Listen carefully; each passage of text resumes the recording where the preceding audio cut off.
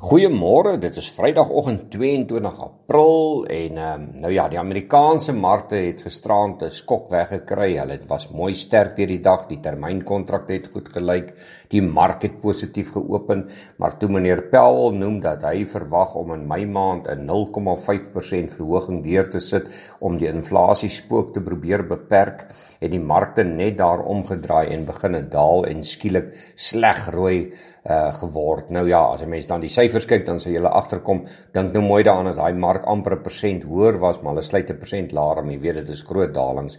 Die Dow Jones 1% laer, 368 punte swakker op 34.792. S&P 565 punte laer, 1,4% swakker op 4.393 en die Nasdaq 278 punte laer, 2% swakker op 13.174.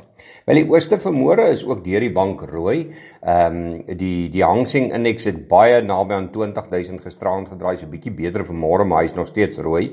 Nikkei van Japan 519 punte laer, 1,8% swakker op 27.033 en die Hang Seng Indeks 222 punte laer, 1% swakker op 20.459 en die Australiese Indeks 126 punte laer, 1,6% swakker op 7.466. Hier by ons plaaslik gister, mark het redelik gehou, maar toe laat in die dag het hy so 'n bietjie stoom begin verloor om ook maar rooi te sluit.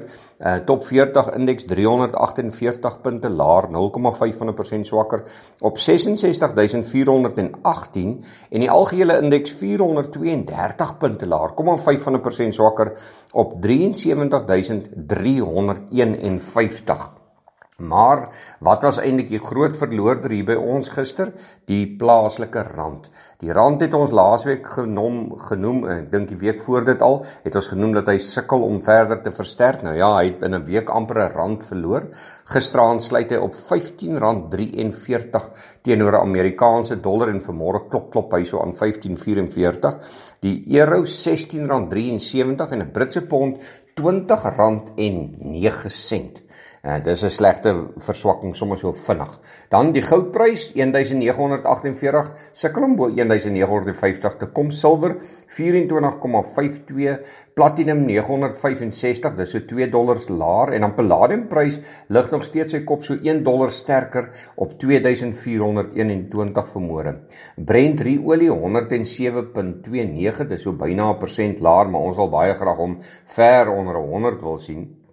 As ons dan nou verder kyk na die sagte kommoditeitspryse hier by ons, die boere is eintlik in twee wêrelde geskeer. Baie van hulle wil graag die hoë pryse hê, maar hulle almal kla oor dieselfde ding. Hulle sê dat hulle insetkoste om volgende jaar se oes in die grond te druk net eenvoudig te hoog is en dit maak hulle senuweeagtig.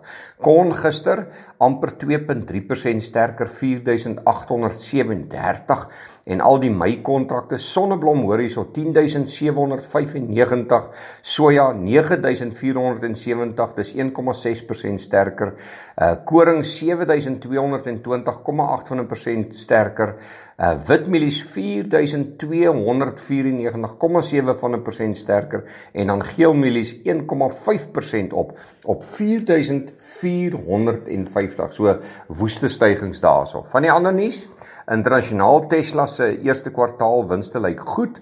Hulle inkomste spring met 81%.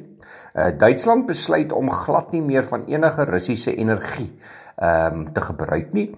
En dan Wimbledon het besluit dat hulle alle Russiese tennisspelers amper kan ons sê verbied om deel te neem hierdie jaar aan die Wimbledon toernooi. Plaaslik Kumba het 'n produksietaling van 21% gerapporteer. Cashbuild se inkomste daal met 10% en hulle sluit 3 winkels na al hierdie geplundery in Natal. En dan meneer Marco Tefani van Anglo American, hy tree uit na 9 jaar wat hy die groot skip eintlik bestuur het, kan ons sê. En dan Toyota het baie slegte skade aangedui in hulle KwaZulu-Natal. Ons het gesien van daardie foto's hoe daardie voertuie sleg in die water staan. Dis alles slegte nuus. Kom ons hoop dit gaan beter vandag en op hierdie Vrydag. Wel, besoek gerus ons webtuiste www.franseklerk.com vir meer inligting en ons gesels weer.